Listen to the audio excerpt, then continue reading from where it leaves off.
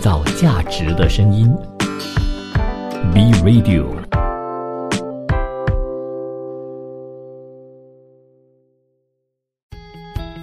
00后新生代Z时代的职场探索，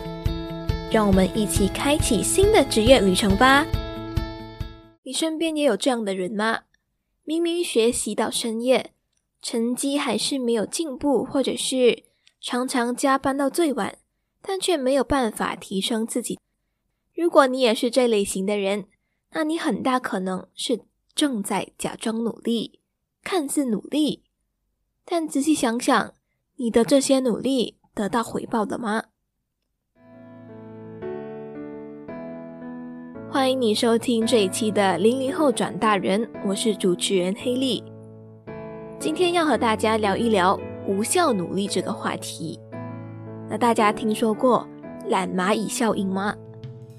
其实它是由日本北海道大学进化生物研究小组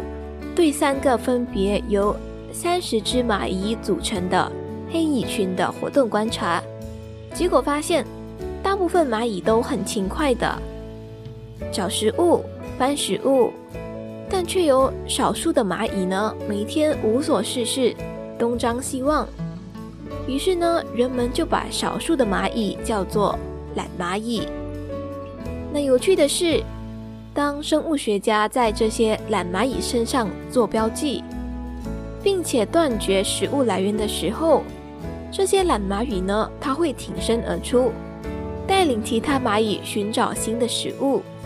那研究发现，这些懒蚂蚁其实花了大部分的时间在观察和研究上，它们能够发现到组织的薄弱之处，并持续的探索新的食物来源。所以在蚂蚁群和企业中，懒蚂蚁是非常重要的，而这种现象也被称为懒蚂蚁效应。那到底这个懒蚂蚁效应将要带出什么样的信息给大家呢？其实懒蚂蚁效应在个人和团体层面上都有着重要的意义。那个人方面，它指的是一个人对于任务或者是目标的不专注和不投入。个体的懒散行为可能是由于缺乏动力、目标不明确、缺乏自律等等的这些问题。那这种行为呢，会阻碍个人的成长和职业发展。那同样的，在组织，在一个团体里面，懒蚂蚁效应指的是员工或者是团队对工作的不积极投入和懈怠。当团体中的成员缺乏动力和热情的时候，整体的工作效率和绩效呢，将会受到负面的影响。这可能会导致工作延迟、质量下降、团队合作等问题发生。那我们之所以会越努力越普通，是因为我们已经陷入了低效、瞎忙的状态。那这种瞎忙的状态意味着我们在工作或者是学习中没有明确的目标，只是盲目的忙碌而缺乏意义。举个例子，一个职场小白每天只是做一些基础的，比如说填表格工作，那即使他加班到深夜，也很难得到进步，因为他所做的工作缺乏技术含量和价值。所以拒绝瞎努力的第一步就是定下一个清晰的目标。当我们没有明确的目标的时候，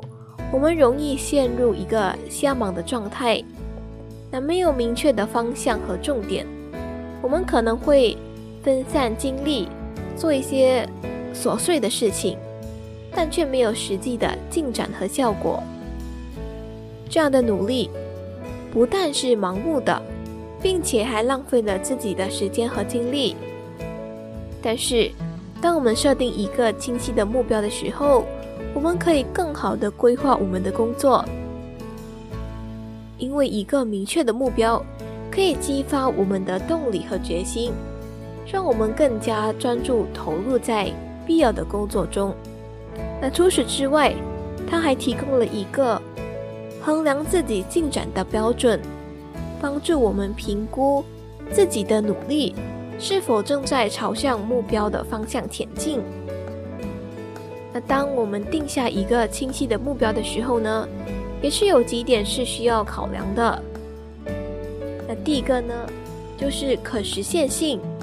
这里不建议大家在还没有学会走之前就急着想飞。那我们的目标其实是需要考虑到自己的资源、能力和时间，确保我们有足够的条件来实现目标。另外呢，我们在定下目标的时候，需要明确的描述，好让我们清楚知道自己想要达到什么样的结果。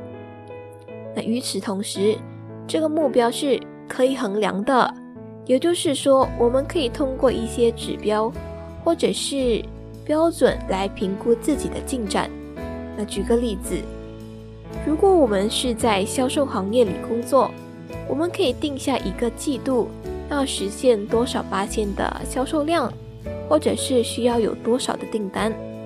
那这个目标是具体的，是可以被衡量的，并且还可以通过销售额来评估。那这时候我们可以通过一些努力，让自己能够达到这个目标，帮助我们在职场中有亮眼的表现。那稍后回来告诉你，我们可以通过什么样的方式来帮助我们摆脱假努力的情况。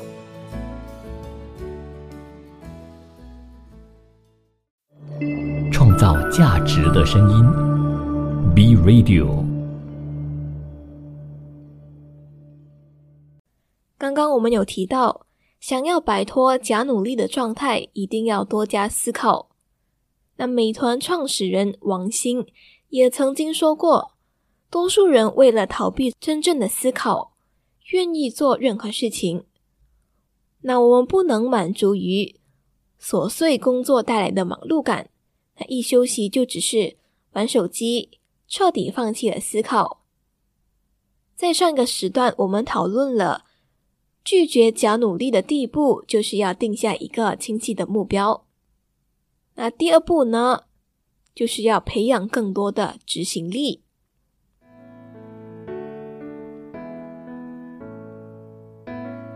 当我们感觉没有办法进入工作状态的时候，可以尝试通过逐步增加执行的时间来解决这个问题。比如说，当你需要开始做一件事情的时候，可以在开始时候呢，尝试1分钟，然后逐渐增加到5分钟、10几分钟，直到能够坚持更长的时间。其实就好像我们在做运动、做平板支撑的时候，那刚开始可能可以坚持一个30秒，过后呢，再慢慢坚持到1分钟、1分钟20秒，慢慢的坚持更长的时间。其实这种方法的关键是让我们自己有一个逐渐适应和逐步增加执行的时间。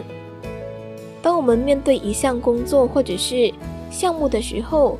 可能会感到疲倦、没有动力，或者是缺乏集中力。但只要我们开始行动，即使是1分钟，我们都可以打破那个不想干的心情，然后迅速的进入工作状态。其实这种逐渐增加执行时间的好处在于，它给予我们适应的时间和空间。通过逐步增加执行时间，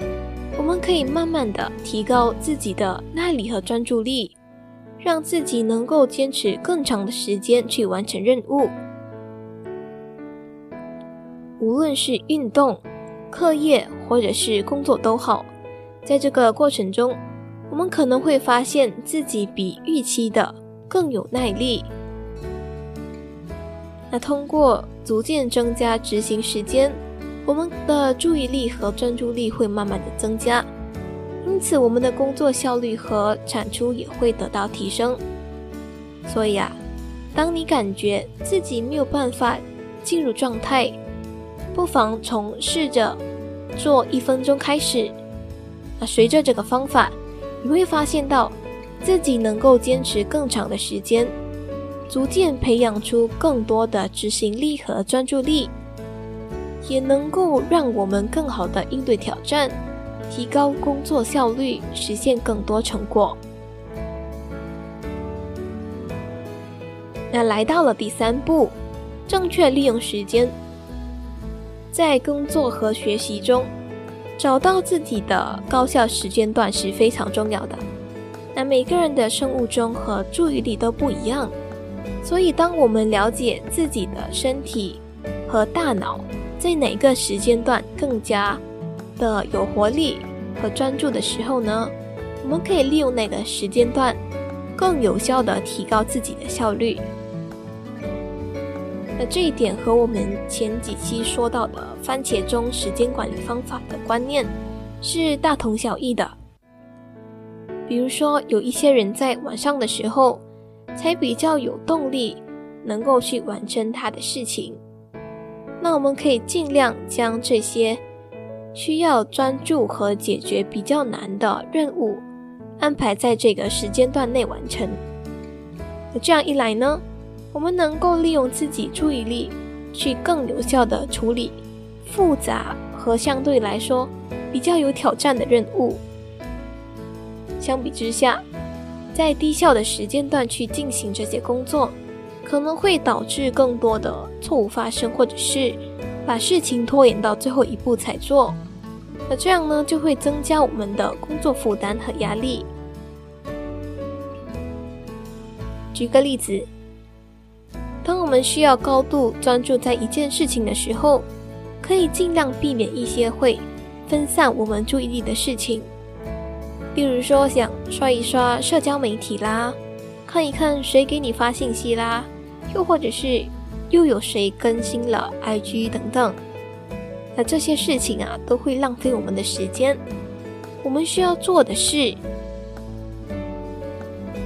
专注于那一件自己需要完成的事情。那关于时间管理的详细内容，大家可以到 B Radio 去回顾00后转大人这档节目的第7期，在职场上当个时间管理大师。那在职场上拒绝瞎努力的过程中，有输入更要有输出是一个关键的原则。也就是说，我们不仅仅要积极的吸收新的知识和技能，还要主动的将所学到的事情呢应用在实际工作中，并且产生有价值的输出。打个比方，身为职场小白，相信大部分的人都是将学到的知识应用在实际工作中。那我们通过实践和实际的操作，将我们所学的转化为实际成果，可以为我们带来更多的机会和职业发展。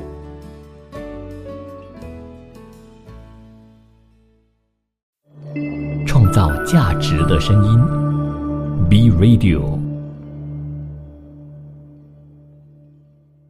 感谢你继续收听00后转大人，我是主持人黑莉。那在上2个时间段和大家分享了关于在职场上拒绝无效努力的几个方法，但我们也需要知道，工作只是我们生活上的一部分。那我们当然需要努力让我们的工作能够帮助我们提高生活的质量，但很多人可能会因此陷入自我焦虑。在职场中，比较往往是永无止境的。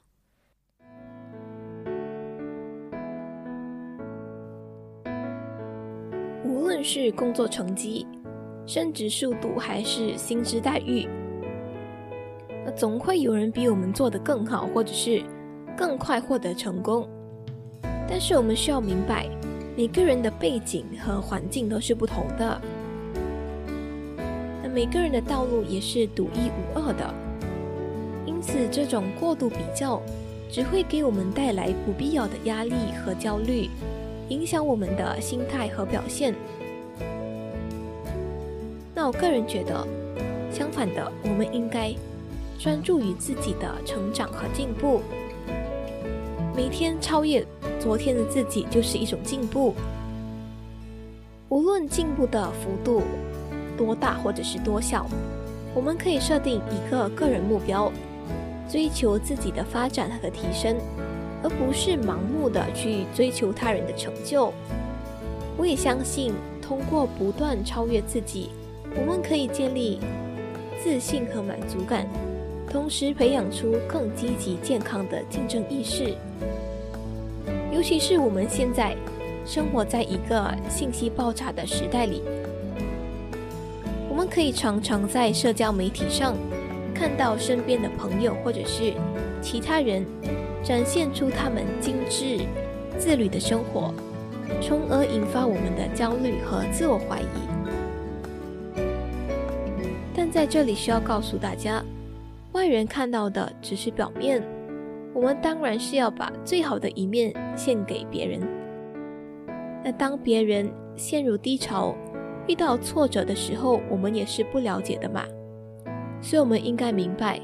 不需要将自己的一切都和别人进行比较。那我们要怎么样减少陷入自我焦虑的状态呢？首先，我们需要保持对自己的价值和成就有正确的认知。因为在职场上的成功，不仅仅取决于外在的成绩，那还包括了个人的品质、人际关系等等。所以我们应该正视自己的优点和努力，承认自己的成就，为自己的进步感到骄傲。那这里还有非常重要的一点，就是要记得，职场上每一个人都有不一样的起点和旅程。我们的成长和发展是一个持久的过程，需要有一定的耐心和坚持。那与其被别人的成就压倒，那倒不如我们只专注在自己的旅程，去追求个人的目标和理想。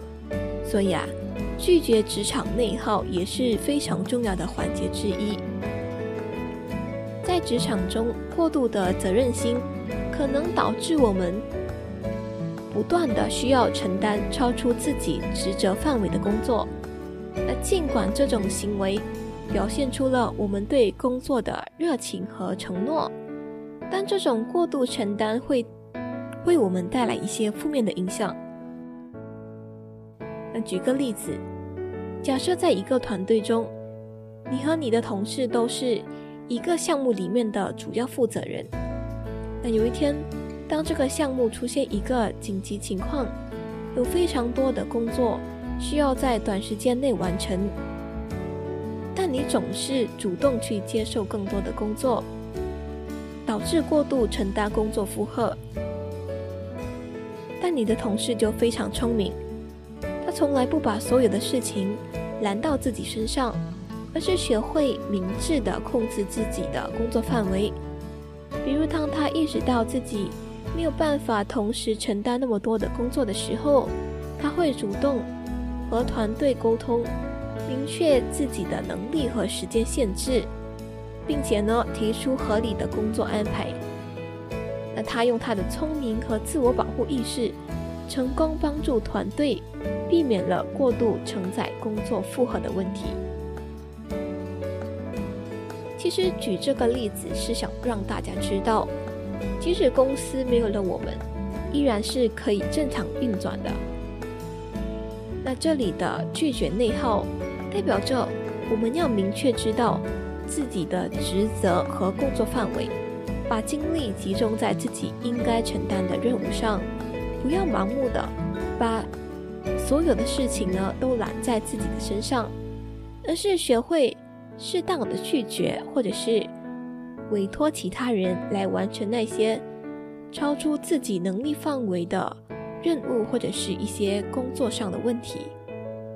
那在职场上，我们应该要努力实现工作和生活良好的分割，减少工作对生活的干扰，将生活放在首要的位置。虽然这听起来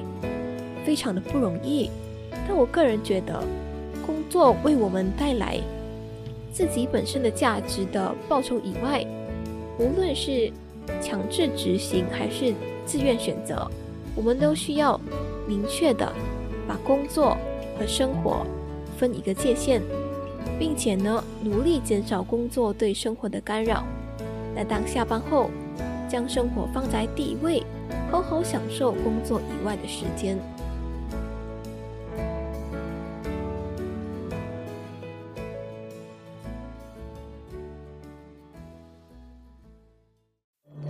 创造价值的声音 ，Be Radio。今天要和大家分享的不是影视作品，也不是书籍推荐，而是一篇 TED 演讲。那这位演讲人是来自美国自学专家 Josh Kaufman， 通过研究发现，只需要20个小时，我们就可以学会任何想学的事情。不管是一门语言、一项技术，还是一种乐器，只要懂得方法，都可以快速的掌握。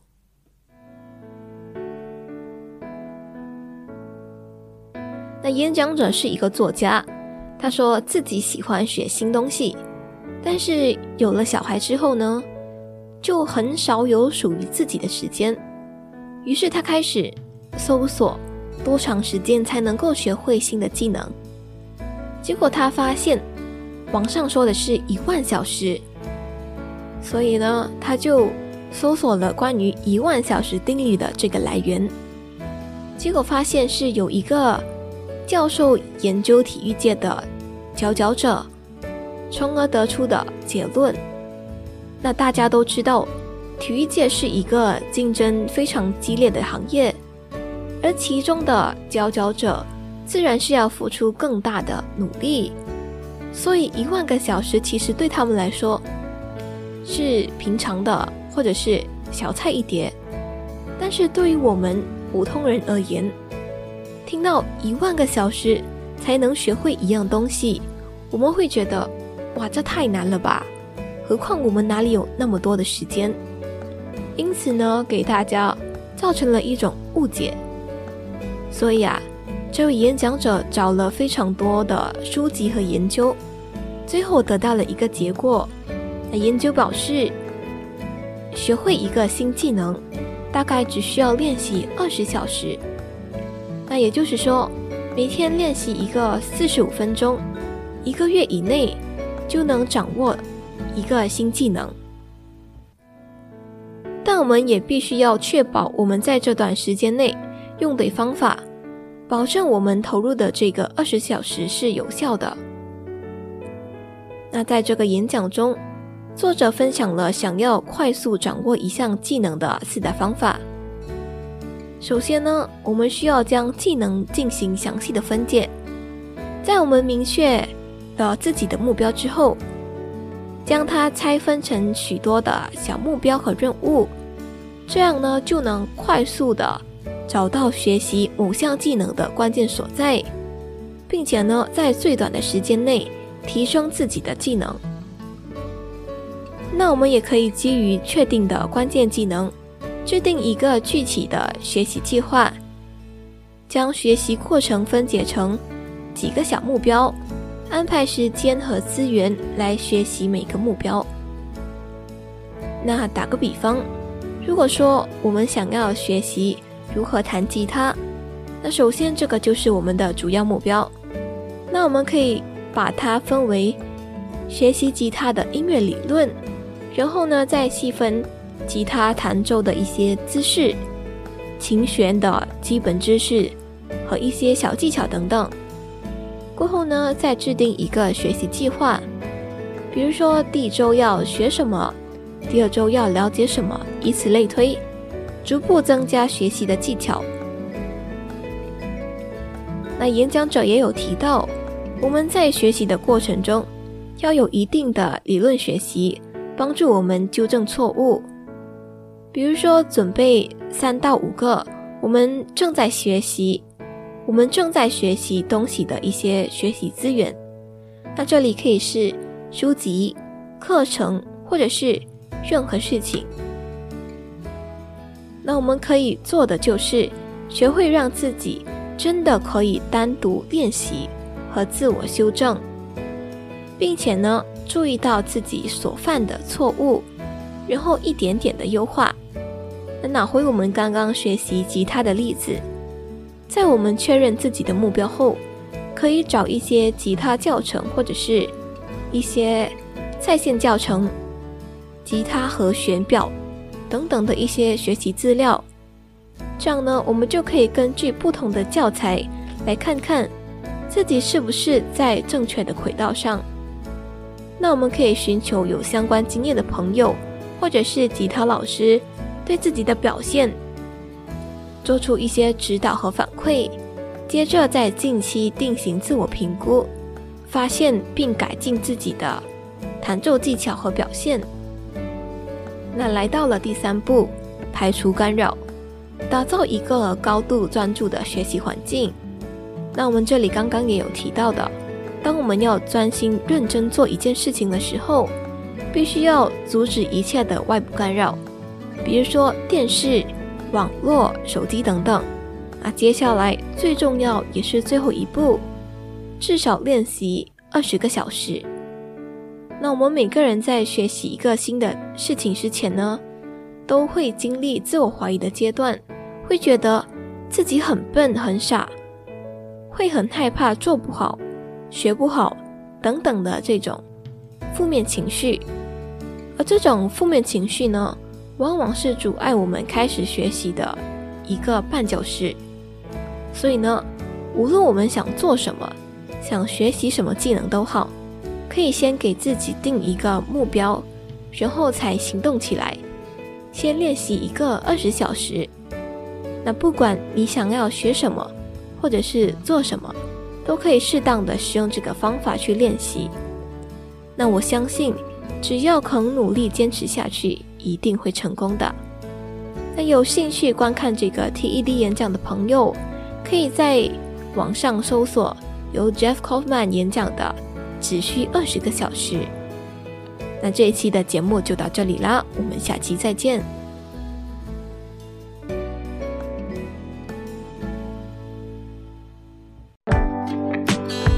创造价值的声音 B Radio。